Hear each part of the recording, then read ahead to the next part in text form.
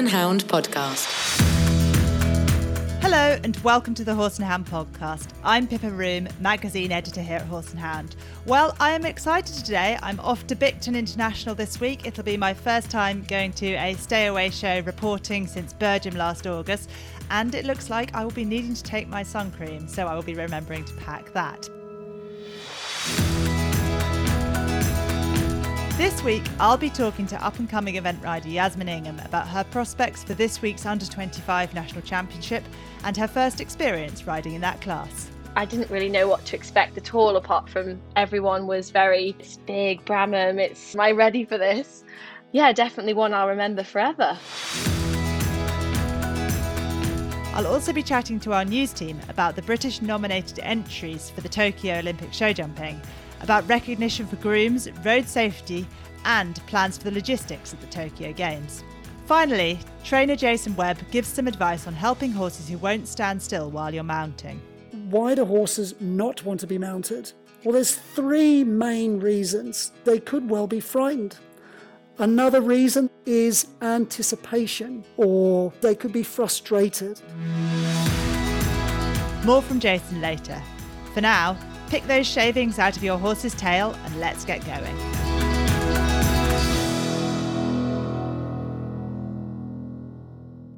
I'm delighted to be joined by our podcast guest this week, Yasmin Ingham. Yas has won the British Championships at under 16, 18, 21 and 25 levels, and she secured her first big senior win last year in the class for 8 and 9-year-old horses at Burnham Market. Hello and welcome to the Horse and Hound Podcast, Yas. Hi Pippa, it's great to be here. Thank you for having me. Well, it's lovely to have you on. And this podcast is coming out in the week of the international fixture at Bicton. It's the event which has replaced Bramham this year. So let's kick off by talking a little bit about your history with Bramham and the prestigious under-25 class that takes place there. You first rode in that class in 2018 on Nightline. What are your memories of going to Bramham that first time? It was 2018 I first went to Bramham. I actually went there off the back of winning the under-21 championship at Houghton on Reiki DJ. So I'd come off the back of a really good result. So I had, I was quite confident, feeling quite good.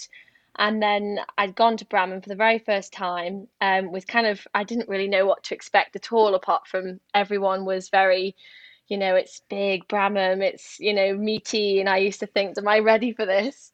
And I remember going and walking the course and thinking, oh my goodness, this really is like a 4.5 star, as everybody says. Like, it really is a huge cross-country track and so well built and beautiful. And I did walk it and have a bit of a panic, but I then remembered that I was riding Nightline, who is an amazing cross-country horse. So again, I thought, hopefully we'll have this and we'll go around clear on the Saturday. And he was excellent. He flew around. I didn't quite get the time that year, but I was. It was sort of only my second, I think, 4-star long.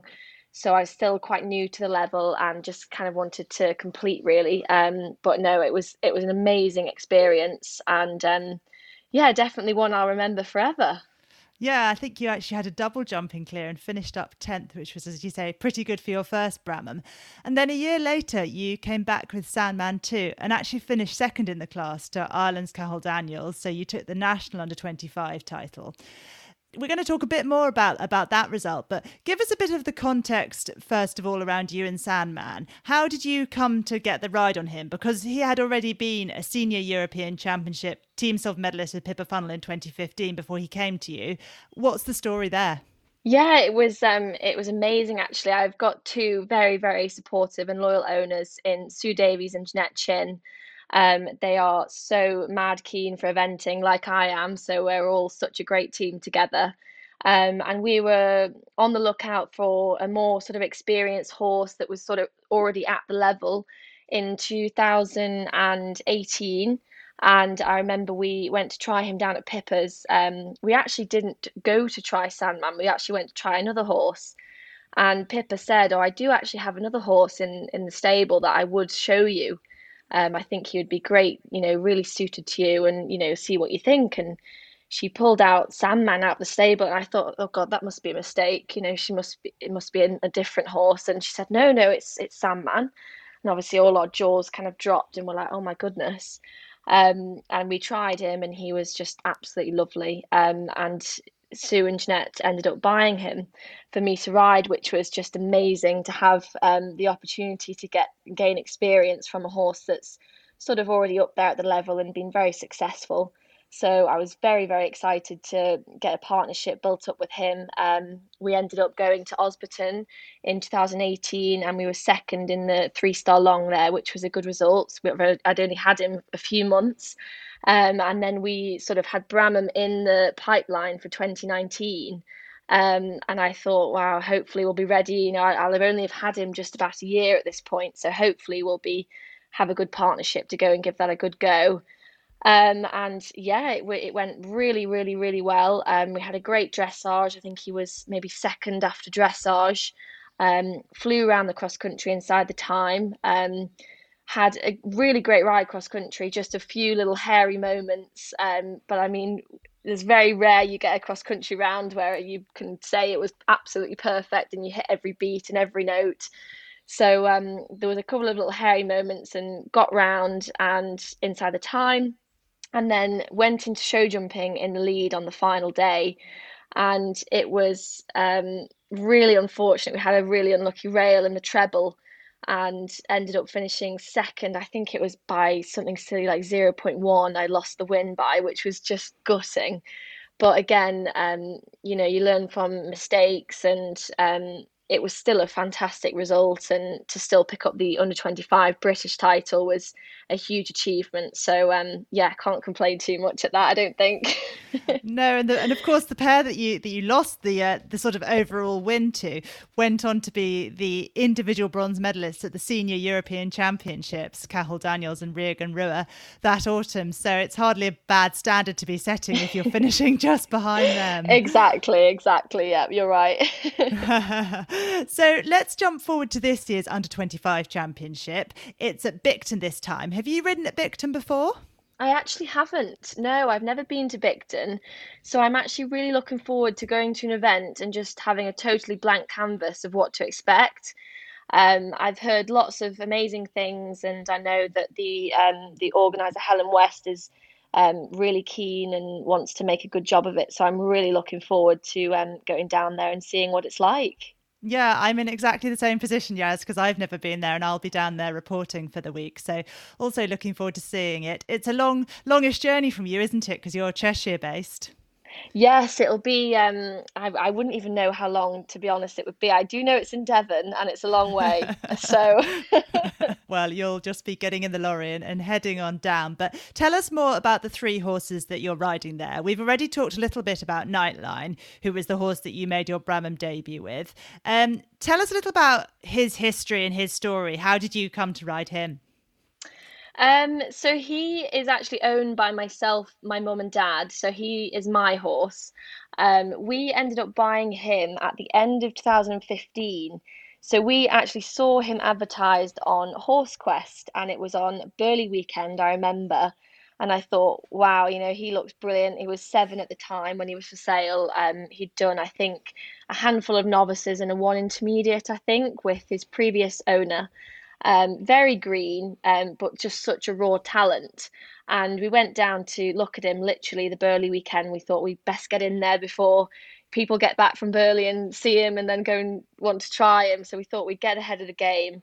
Went to try him, and the one thing that I just absolutely loved when we tried him, we went down into a big cross country field, and there was hundreds of cross country fences with advanced level with no flags on, skinnies, all sorts.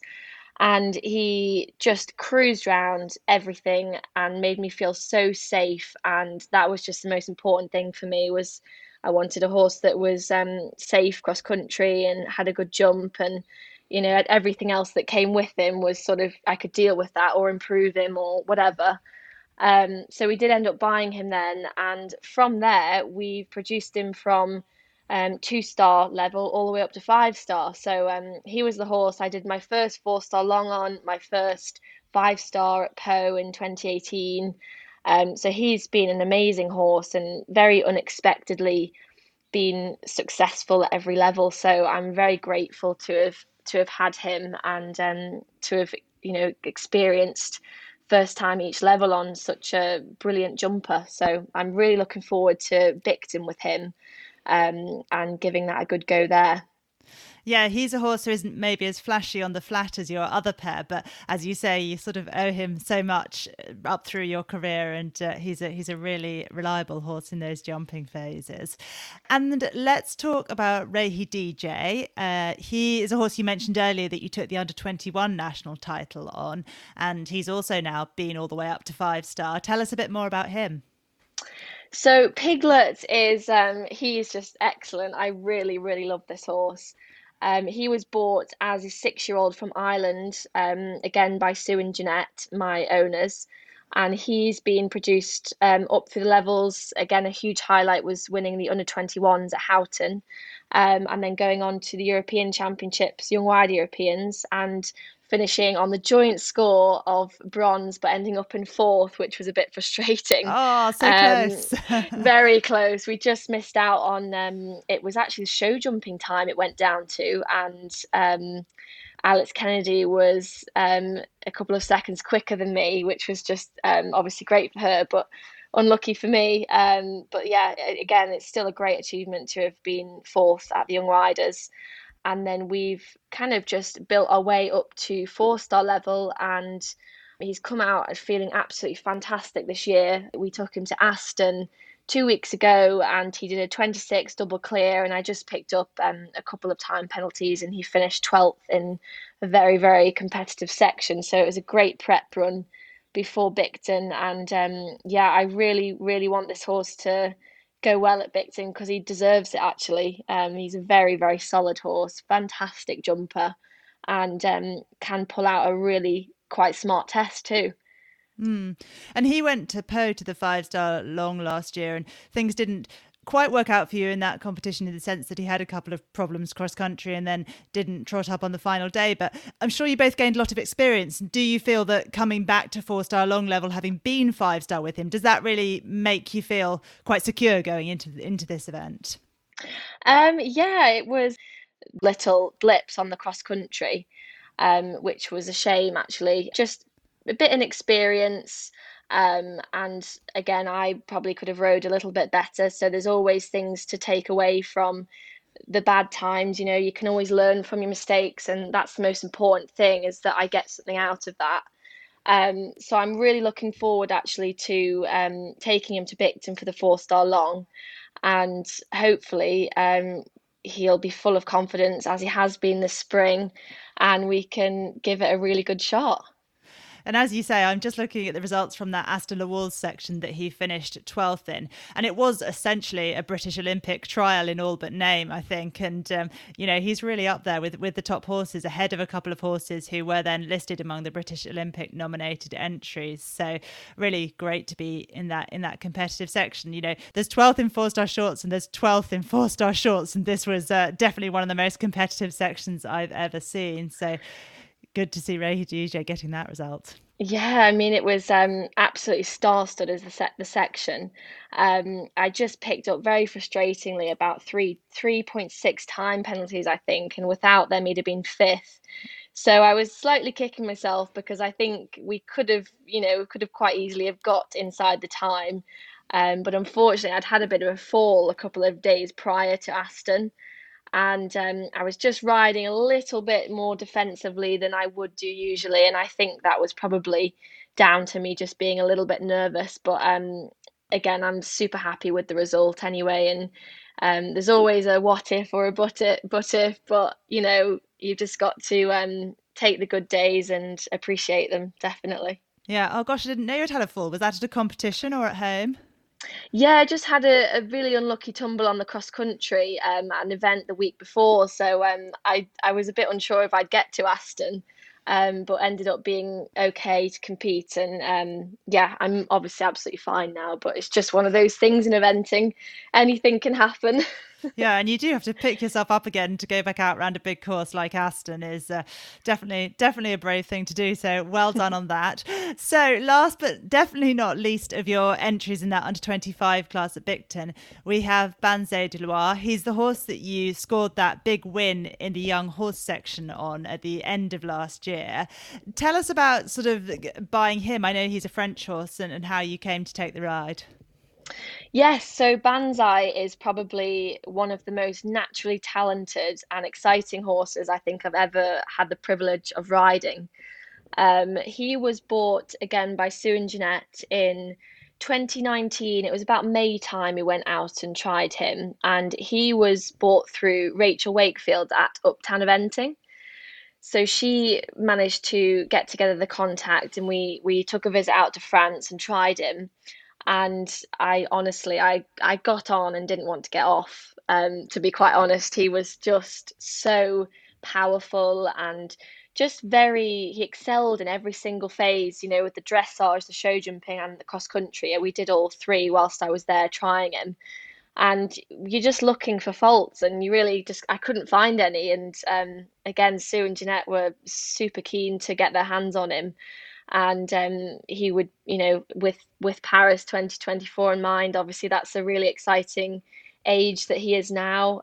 So he'd be sort of definitely planning on heading towards Paris 2024. So yeah, very exciting. Unfortunately, the first year I did have him, I only managed to get a few events in on him, as we didn't get him till the middle of the season. And I'd had a bit of a fall in that June or July time, I think it was. So I was off for about 6 weeks and just managed to get a couple in at the end of the season. But my first sort of proper season on him was 2020, which again wasn't really a season, unfortunately. It was very bitty, but it was amazing to step him up to 4-star sort of towards the end of 2020. And he had a great result at Bergam in his first 4-star. He did a 27 dressage double clear with 2 time and ended up in the top 10 there, which was super. And then went on to Burnham Market and was incredible, did a beautiful test and a double clear inside the time to win the 8 and 9-year-old championship. So definitely coming into this year, I definitely thought Bramham would be a great first 4-star. Bicton, sorry, would be a great first 4-star long for him. And he's had a good prep this year. We've had a couple of little tweaks here and there with the cross country, and his show jumping is, touch wood, always very, very good. So I'm very much looking forward to Bicton and seeing what he's got up his sleeve. Well, really exciting to have those 3 horses going into Bicton. But before we finish, Yaz, you've mentioned your great owners, Sue Davies and her daughter Jeanette Chin, a couple of times. You are originally from the Isle of Man, now based in Sue's yard.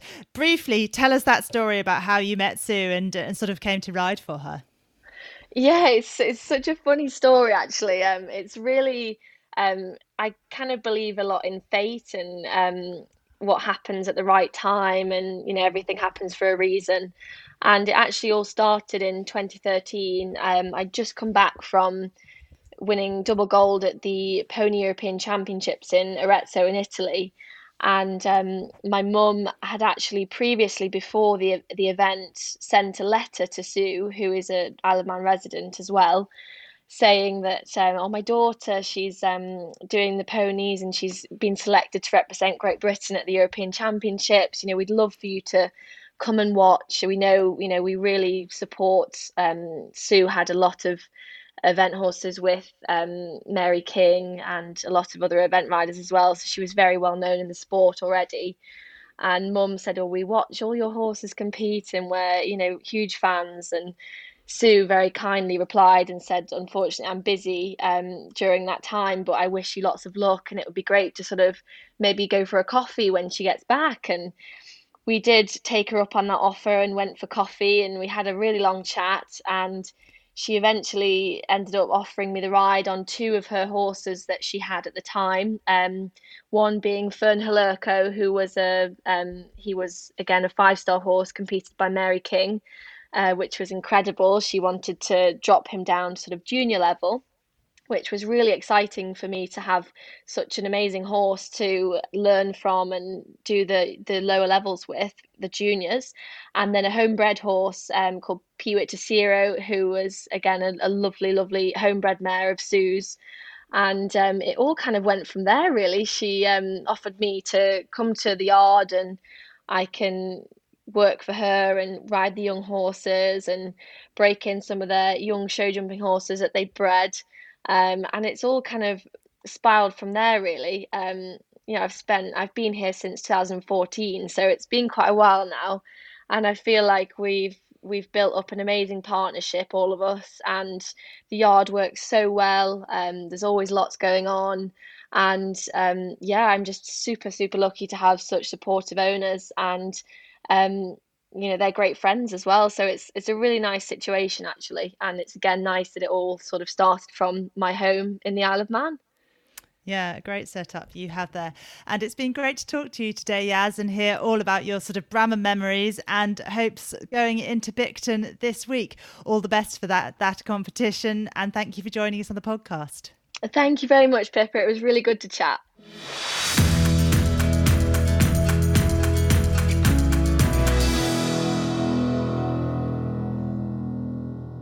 So I'm joined today by two of my colleagues from the Horse and Hound news desk. So first of all, it's hello to our news editor, Eleanor Jones. How are you, Eleanor? Yeah, really good, thank you. Had a lovely sunny weekend reporting on the Costa del Picum, which is always a lovely venue and always top sport. And it's Fab Day, lovely, brilliant area trial, which Robert Whittaker won. You can read the report in this week's Horse and Hound. And a very strange patch of sunburn on one leg. Uh-oh. And we also have with us our senior news writer, Lucy Elder. How are you, Lucy? I'm very well, thank you, Pippa. I've been doing my best to avoid the sunburn.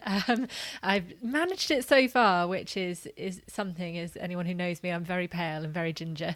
But I've been enjoying, riding. It's that perfect moment, isn't it, where there's just a light breeze, enough of a breeze to get rid of the flies before we hit peak horsefly season. So I'm making the most of it while I can.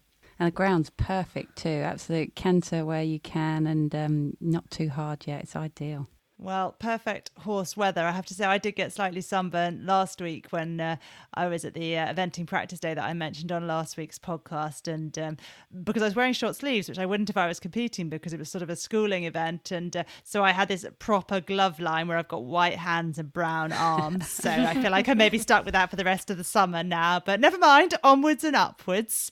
So we excitingly had our second British lineup for the Olympic nominated entries come in this week. This was the show jumpers. So as a reminder, the nominated entries go to the FEI and on to the Olympics, and it's a list of people from whom the team will eventually be chosen. So this isn't the final squad, but if your name is not on this list, you're definitely not going to Tokyo, is sort of how it works. So as with the eventers, they named 9 primary combinations and some reserves. In this case, they were reserve horses for the same riders, but we will focus on the 9, and I'm going to find out what Lucy and Eleanor's thoughts are on this list. But first of all, I will tell you who they are.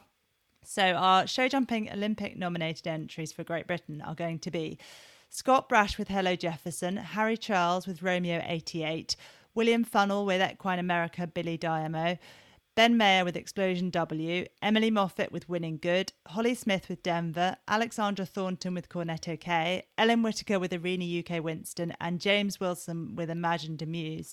So that is the list. Eleanor, what are your thoughts? Oh, I mean, it's all just so exciting. It's the Olympics rushing ever closer. And when you start getting, announcements like this, you're like, it's actually happening. So exciting. I think Explosion W is one of my favourite horses around at the moment. Him and Ben had, I think it was their 8th Global Champions Tour Grand Prix win at the weekend. And just, silver individual medalists at the Euros 2 years ago. Very, very exciting.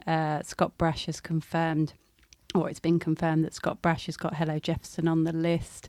Holly Smith's Denver looking amazing, and they were in action at the Nations Cup at the weekend as well. So yeah, just can't wait. And Lucy, what were your thoughts? Again, like Eleanor, it's suddenly starting to feel really, really real. And when we get lineups like this with just the strength of talent on that list is phenomenally exciting.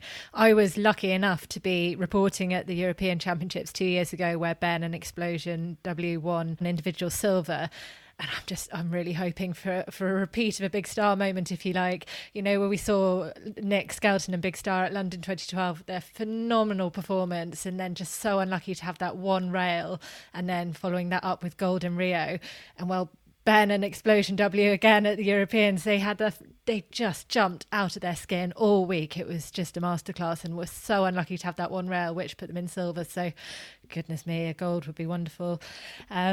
Looking at that list again as well, there's so many exciting names to talk about. This is a huge moment for Harry Charles. His father, Peter, of course, was on the gold medal winning team at London. Harry's only 21 and he is a real rising star. And we look again at Holly Smith, who was on that bronze medal winning team at the Europeans with the beautiful and lovely late Heart's Destiny. And Denver's an exciting horse. Not only have they had some big Grand Prix wins and just big wins in general, but he was an event horse in the early stages of his career. So that's an exciting and interesting one as well to watch. And then we look at Ellen Whittaker and Irene UK Winston, another superstar combination. They've had some big international results, and I spoke to Ellen a couple of years ago at Bolesworth, and she was telling me how she's done a lot of work in the gym to get physically strong enough to get the best out of that horse. So I could talk about them all day, to be honest. But Pippa, what are your thoughts? Yeah, I was just going to mention Emily Moffat as well, who's another very young rider with Winning Good. She is based in the US and has had some help from Ben Mayer for some time, and then from Cameron Hanley. And I think it's really exciting to see sort of a broad range of ages in this. You know, William Funnell is obviously not an old rider, but at the older end of this list. And down, as you say, down to Harry Charles, who's only 21. And in the middle, we've got Scott Brash and Ben Mayer, who have been the stalwarts of our team over the past 10 years. And then a host of other riders sort of supporting around them. It feels like we might be starting to get some strength and depth maybe in British show jumping. And yeah, it'll be exciting to see what the final squad looks like. Thank you for your thoughts on that, Lucy and Eleanor. Let's talk about some other news stories too. Lucy, you have been listening to the FEI Sports Forum this week, and there was a lively discussion about grooms there. What was the basis of that, and what did the FEI President Ingmar de Vos say? So the basis of this really was that the FEI is really moving now to formally recognise grooms in the way that it recognises owners, riders, a lot of other stakeholders, but it hasn't done for grooms. And the FEI President Ingmar de Vos, he admitted that it has been a huge oversight, to be honest. He said he wished it hadn't taken this long, and while we cannot make up for the lost time, we can move forwards and lay the foundations and set a new course for the grooms. And he also talked about, which I thought was quite interesting, some of the reasons why it's not going to be plain sailing, but also why it's not impossible, because the term groom covers a huge range of people, from your top professional grooms, your jumping grooms which are entering horses, flying around the world with horses week in, week out, to your mum, your dad, your friend who's come along to help you at an event. So it's a huge pool of people, but there's such vast knowledge and expertise around horse care within that group. I mean, the sport owes it to those individuals to be heard and to be recognised, and all the things that go with that. I mean, with horse sports focus, quite rightly, putting welfare of the horse, front and centre, their collective knowledge is an absolute goldmine. And what are some of the practical steps which are being looked at to support and recognise our grooms? So these cover a lot of things, really, from the big things such as apps, health apps, education apps, horse tracking apps, support on training and language courses, to really simple, easy recognition steps that federations can do, such as, even little, it's not a little thing, but including grooms' names on team announcements, which Britain does. It's a huge thing for a groom to be, for their horse and their care to be listed for something like the Olympics. And they deserve to be on those lists. And it was also encouraged that grooms' names should again be on the start and results lists in the same way. But it was really stressed that it can't all just be about IT and tech and apps, and that actually the best way to reach and help a lot of grooms is in person and at events and shows themselves. So that was an interesting point that was raised too. And on that note of shows, I think there were some suggestions around timetabling and about grooms giving feedback afterwards. Is that right? That's true. There were. This is a biggie, and it would really help improve the lives of those people who are working, hours after a show ends and before a show starts, of which grooms are, a huge chunk of that. So Brazilian Olympic show jumper Pedro Vinícius, he urged the FEI and organisers to consider grooms in show timetables. And he said that he's seen, and I think we probably all have, that, there are times when shows will have classes that, at 10 o'clock at night, and then the next is at 8 o'clock in the following morning. And it's easy to forget that grooms finish 2 or 3 hours later than that class finishes, and they start again a couple of hours before the next class starts. So when you've got grooms finishing at 1 a.m. and starting again at 5 a.m, I mean, that's a very short night, and that's really hard when it's, especially multi-day shows, and it's day after day. And then of course on the last day as well, he urged organisers to start the Grand Prix no later than 2 o'clock, because grooms often have a long drive ahead of them after they've finished, after they've sorted the horse out, and then they're on to the next one. So there's some steps there that could really, really help people. And it was also said that Equestrian Organisers President Peter Bolland sort of agreed with the points raised and said that he'd welcome an official grooms feedback report after a show. He said he knows as an organiser that if grooms not had a nice time, then very often that translates into the rider not coming back the next year. And often organisers as well are very focused on what's happening at the front of a show, and they need that feedback from what's going on behind the scenes. So they really welcome that information, and by having a post-show report or a rundown of what was good, what wasn't good, what could help next time, that would really, really help them. Really good to hear all that around grooms and their roles, and better recognition and support, and also getting their feedback. As you say, they're such a knowledgeable group. Thank you, Lucy. Eleanor, road safety is one of those stories that we come back to time and time again at Horse and Hound, and it always strikes a nerve with our readers and our listeners. What has prompted you to look at this again this week? Yeah, so we've spoken to a couple of riders who have had some really nasty experiences on the road, and both riders in both cases felt that they were very disappointed in the police reaction, i.e. lack of reaction to their incidents. The first rider was hacking out, and a car passed a bit close, clipped the horse, and the horse fell. Luckily, horse and rider were okay, but even though they had a witness, the police said, we can't do anything about that. Another rider, a para rider, who is in a wheelchair because of a spinal injury she had some years ago. She had a nasty fall when the car refused to wait and came past her on a very narrow road. She grabbed the roof. Oh, it sounds absolutely horrific, and was dragged up the road by the roof rack. And the police did come and take statements, but again, nothing was done. And it just, on top of the injuries and the effects on the horses, it must just be like, well, what needs to happen for drivers to be brought to justice? And did you get any response from the police about either of those stories? So the first force involved, they said they made their decision based on the information and description about what they described as a non-injury driving offence based on their force guidelines. They said they won't investigate this sort of incident unless there's a significant ongoing threat to public safety. And the second police force just said, we were called to the incident and we've closed it pending further investigative opportunities. Okay. And the British Horse Society is taking some action here and trying to work with police forces. Is that right? What are they doing?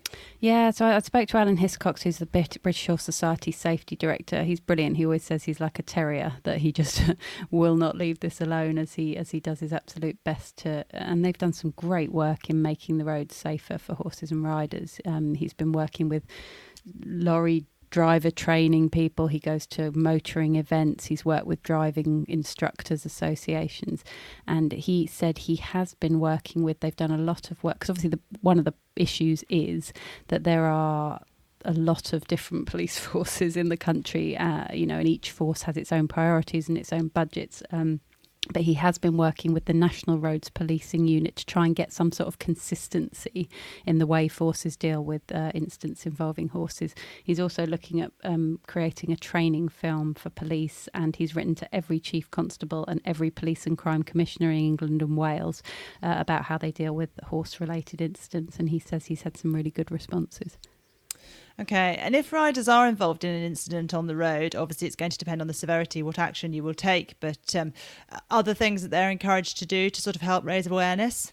Yeah, I mean, one thing that is really important that we always mention is to report it to the BHS, and they've got their accidents website, and they've also got this new Horse I, as in the letter I, app, which you can report things to quickly and easily, because that helps. Partly because if there is an accident black spot, then they can go to the councils and local police force and sort of work on that and maybe get some warning signs or other safety measures.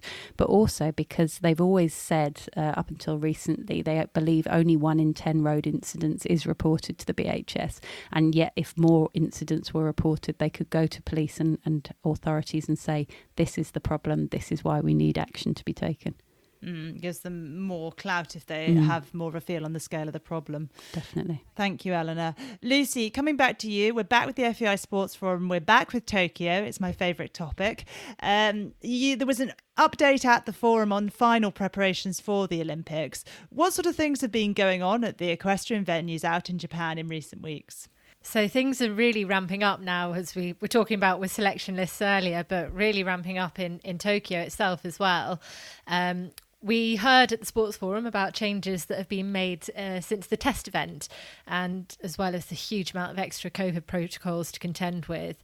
So in terms of physical changes, we've heard that the final warm-up's been installed at the equestrian park. There's been additional spectator seating added, and the gallops footing there, which many commented on perhaps not quite being up to the standard expected at the test event, has been relayed. There's going to be no international spectators this year. There's a decision coming on whether domestic spectators will be allowed. So I think that's on the 30th of June.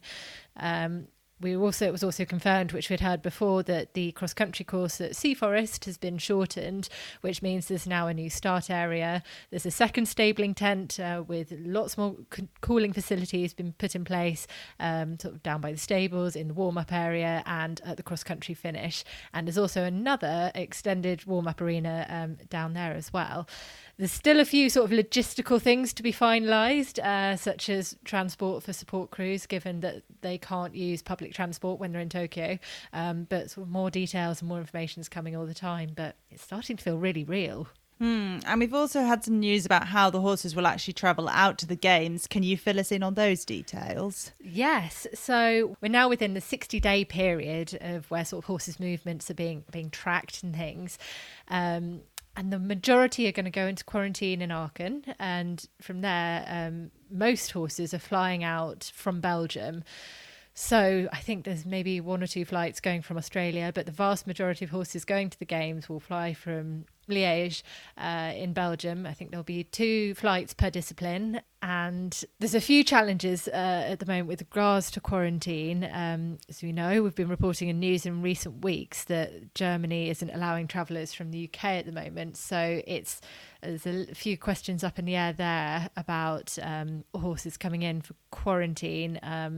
But we've been assured that's being addressed at the very highest level, and I think there's a few nations as well doing domestic quarantines and things too. So plans very much ticking along, and it's really positive to hear how people are working out how it can happen rather than it not happening, if you get my gist there.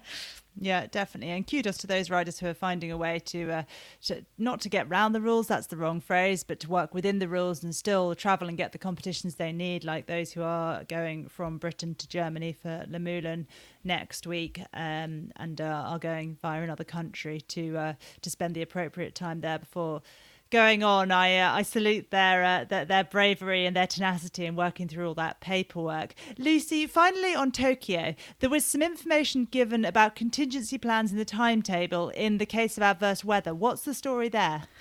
So we know it's going to be very hot and very humid in Tokyo, hence all the talk about the cooling areas and the cooling fans. There was a big chunk in the sports forum, again, which I think we've heard in previous sports forums, stressing the need for preparation and how to prepare horses and riders, not just riders, grooms, everyone for the conditions out there.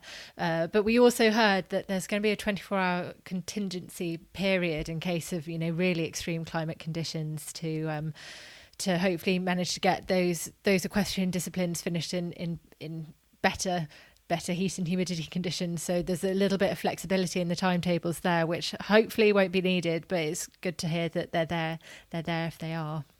Well, I have been preparing for the heat and humidity this week by going on an online shopping spree and refreshing my summer wardrobe. So hopefully that's exactly the sort of thing that everybody is recommended to do. I've got new shorts, new dresses, all arriving. So I'm ready for Tokyo.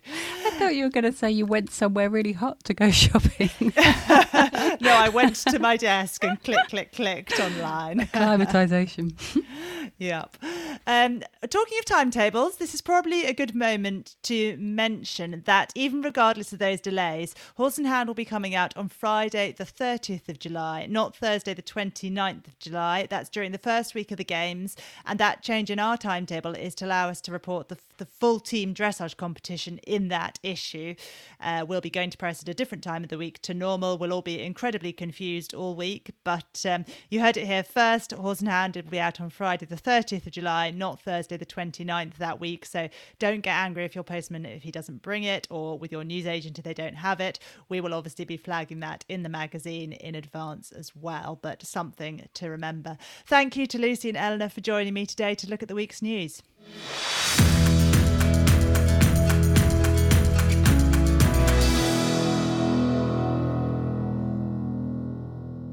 So now we're going over to Jason Webb, a trainer who specialises in starting young horses and retraining those with problems. Born in Australia, Jason is now based in Kent, and his online training service at yourhorsemanship.com means owners around the world can learn from his techniques.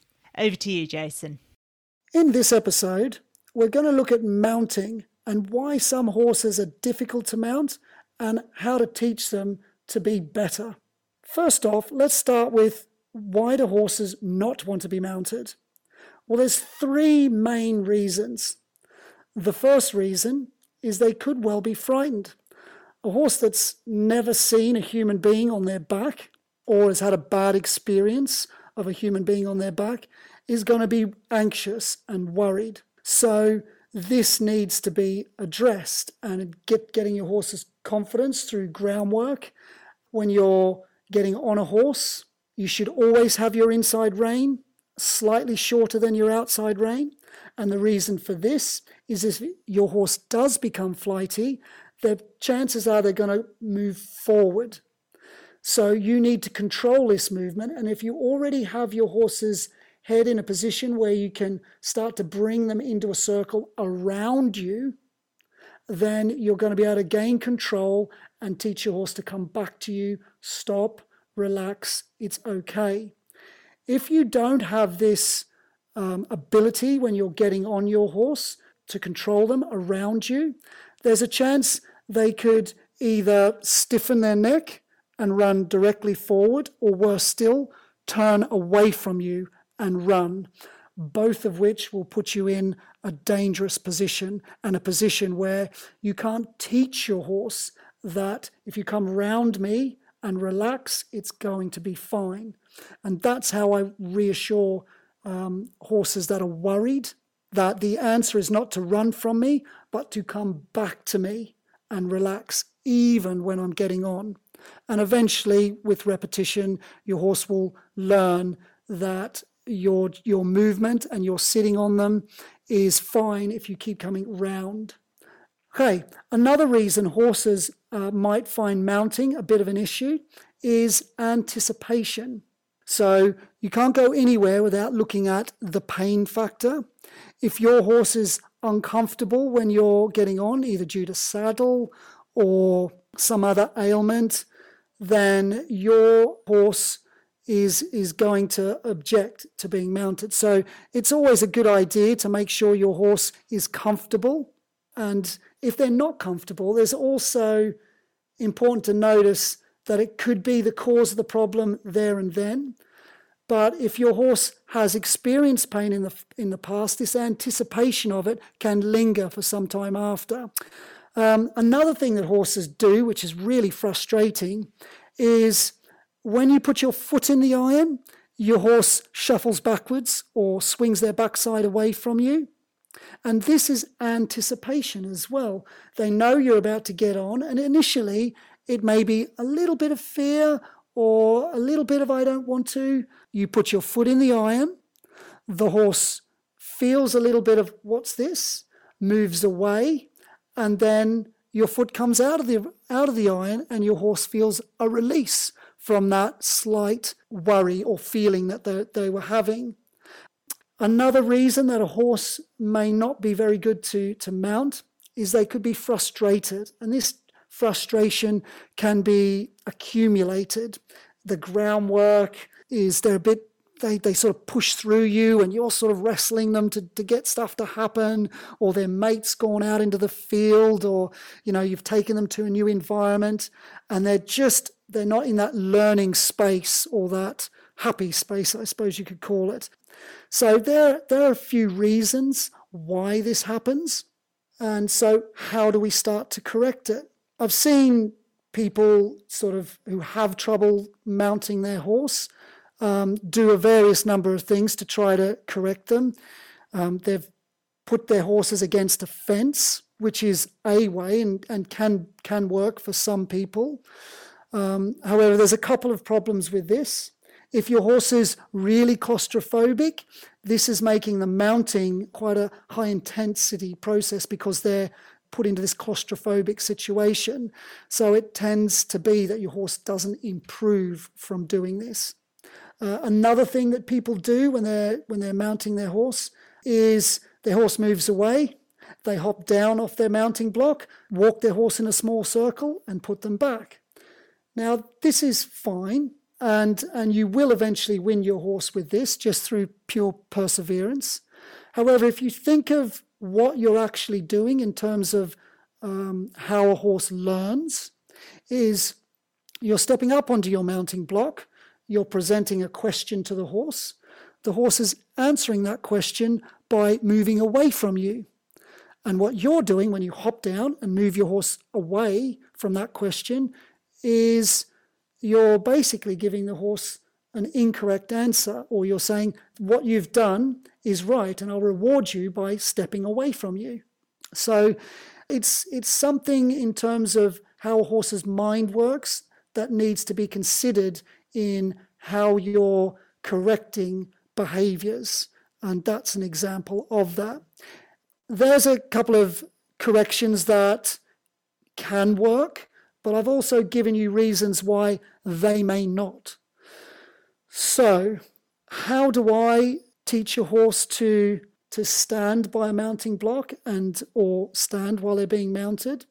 Well, it's accumulation of groundwork. So having the ability to be able to control your horse on the ground, and in particular, there's two movements that I need to be able to perform the exercise to teach my horse to stand. Well, even before I start, I've got to make sure my horse is okay to be moved around with a whip. I don't think of whips as something to abuse a horse with. I think of whips as something more akin to a conductor's baton, something that orchestrates movement within my horse or helps me to orchestrate movement within my horse. So with this whip, I want to be able to control my horse's hip, be able to step my horse's hip laterally around me, so from the left to the right, while my horse's front end either doesn't move or only moves slightly. This is an important control for me to be able to have on my horse. The next exercise, which is really important, is being able to move my horse from the left side of my body to the right side of my body. And I do this by offering my hand out to the left and asking my horse to take a few steps in that direction, sort of similar to the way I might ask my horse to lunge off. When my horse has moved off a few paces, I then control the hind end around so they're almost facing back past the front of me again. So there's a sort of combination of forward and hind end control. And then I'll repeat this back to the right. So once you've got this act of being able to pass your horse from left to right, your horse will need to be able to walk under a whip and follow your lead rein direction across the front of you while you hold your whip in front of your horse but above them, and teach them to walk under it. This is a great exercise for generally getting your horse to walk under objects, but it's specifically important for mounting in the way this exercise is going to work. So if your horse looks at the whip and thinks, I can't possibly walk under it, then just increase the angle so it's more vertical and make it easier for them just to walk past it. And then as they've walked past it a couple of times, just start to hold it more horizontal until they can see the whip in front of them, and you'll see them almost lower their head and go under. Once they're comfortable with this, now you can go to the mounting block. From the mounting block, ask them to come across the front of you in exactly the same way you did on the ground, and then ask them back the other way. Once you've done this and your horse sort of knows this pattern a couple of times, now it's time to teach your horse that the best place when you're using this pattern to stand and get a release is underneath you or by your side.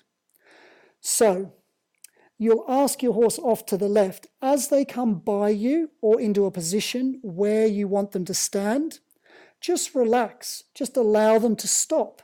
If they choose to carry on walking past you, pick them up and use the exercise that I've talked about and bring them back across to your right, paying particular emphasis to push the hind end all the way around so they can walk in a straight line back past you. As they walk back past you again, make the point of relaxation or the point of no pressure right by your side where you would want to mount them. And with repetition of just this simple exercise, your horse is going to think, well, it's a bit difficult to keep walking past him, and I get corrected and brought back into a line, and I'm feeling this sense of nothing happening when he's by my side. So I'm going to try standing there and not pushing past him. At this point, when your horse chooses to stand, just relax and let your horse settle into that position. This is the first point where your horse has chosen to stand next to the mounting block. All you've done is created some questions or opportunities for your horse to answer this question. Walk too far past, then they'll get redirected.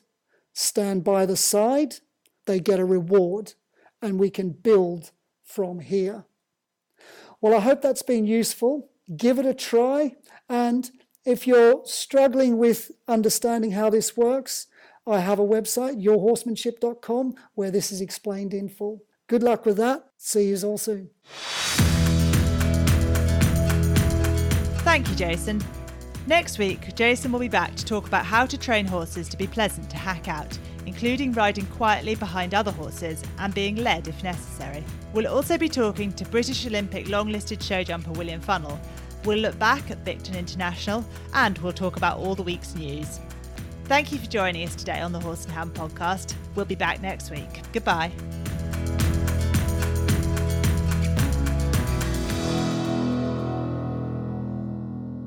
The Horse and Hound Podcast is a Media Cage production.